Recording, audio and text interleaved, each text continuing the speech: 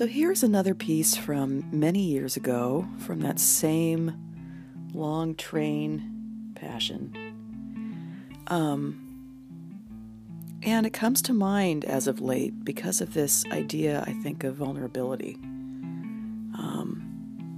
Not only do we have, of course, personal, social, acute vulnerabilities in our lives and these kinds of dynamic encounters that we have with others, but I also feel like there are ages of vulnerability. And I feel like there are moments in a larger sort of communitas or a larger sort of milieu, the zeitgeist of vulnerability that can reveal something to us about how perhaps we were trying to feebly keep ourselves protected beforehand. And so not only just with COVID, but also just in the moment that we're in and regarding the transparency and vulnerability of humanity, with BLM, with COVID, with human tenderness and the dignity that that deserves. I'm reminded of this story, or this thing that I saw. And I think one of the salient metaphors of this has to do with this idea of nakedness and what that does to show those who are clothed how bizarre that is in many of its own ways. So I hope that you enjoy this and can perhaps hear some of the music in her beautiful dance.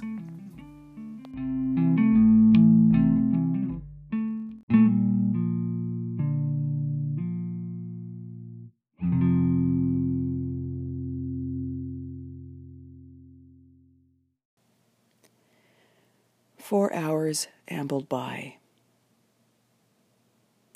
I had been left to the coils in my skull. My luggage pinned my candy, pinned my music, pinned my keyboard under its belly, and I was left to watch the late sun wither quietly over D.C. and Union Station. Hushing over Newark, finally out when we ended in New York. Hours of thinking, lucid dreaming, and deep sleep had left my mind aroused and plump.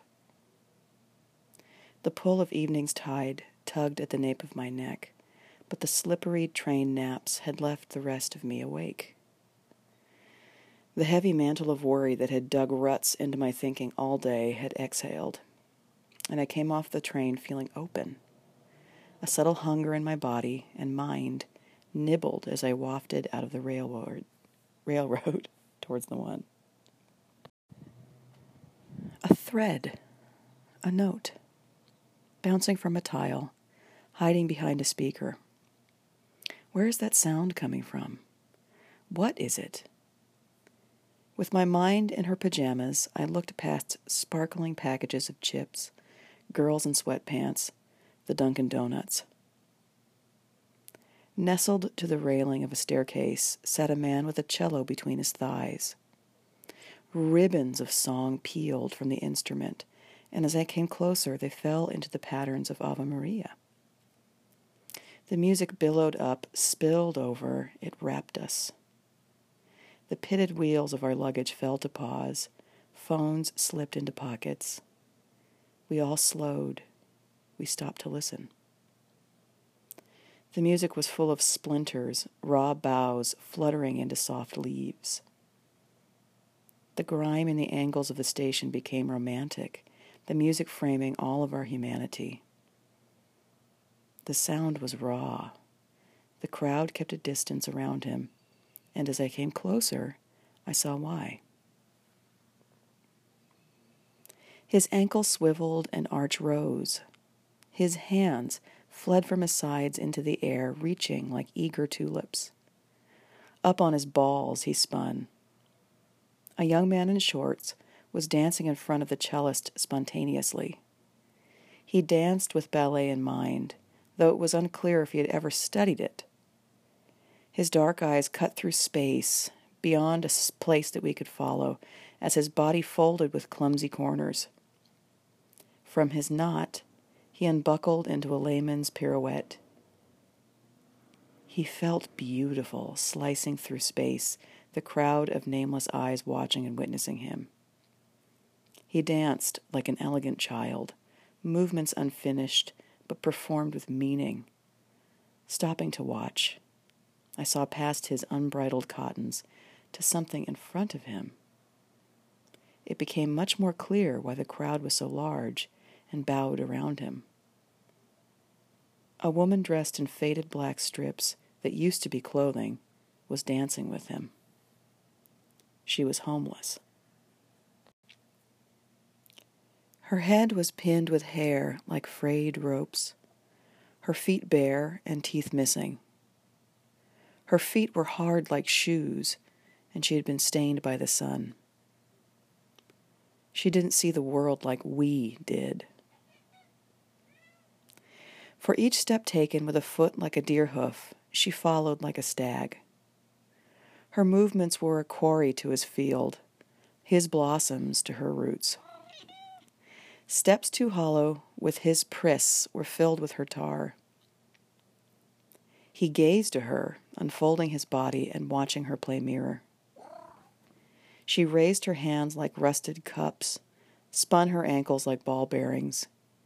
He drizzled like cream, and she broke like coal through the music, his fear of her crazy and her ecstasy in it matched.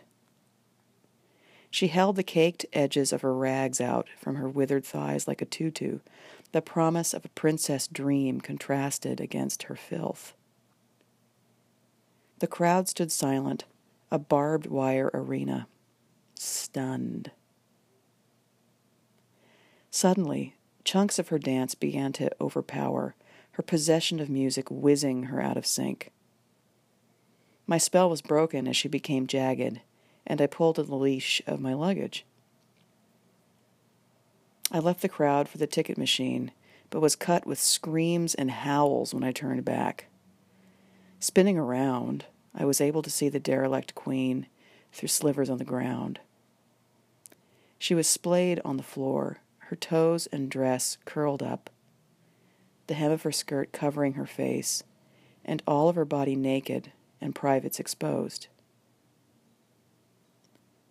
She lay like a mad mountain range, her vagina saying more with its silence than her speaking mouth ever could. The crowd pealed into hysterics, lolling their tongues in frothing horror. My eyes gazed at her body, like a slab of discarded pork wrapped in a thong. She was both inanimate and violatingly personal. We all felt more naked than she was, using words to clothe her and our sudden vulnerability. She looks like elephant toes, one person said. Do you see that fucking shit? Somebody else said. Laughter. But through this, she lay there. The tender knees, the soft slope to her groin, her belly button, just like mine. The terminal that was filled with humanity, flighty feet, and cello music slowed, and I was filled with something profound. She may not see like us, but I was perhaps starting to see a little like her. The haunting of the music drew me in, the grace of happenstance hypnotized me, but the knowing that I will forever have this woman, just as she is, inside of me, is what I left with as I slipped through the turnstile.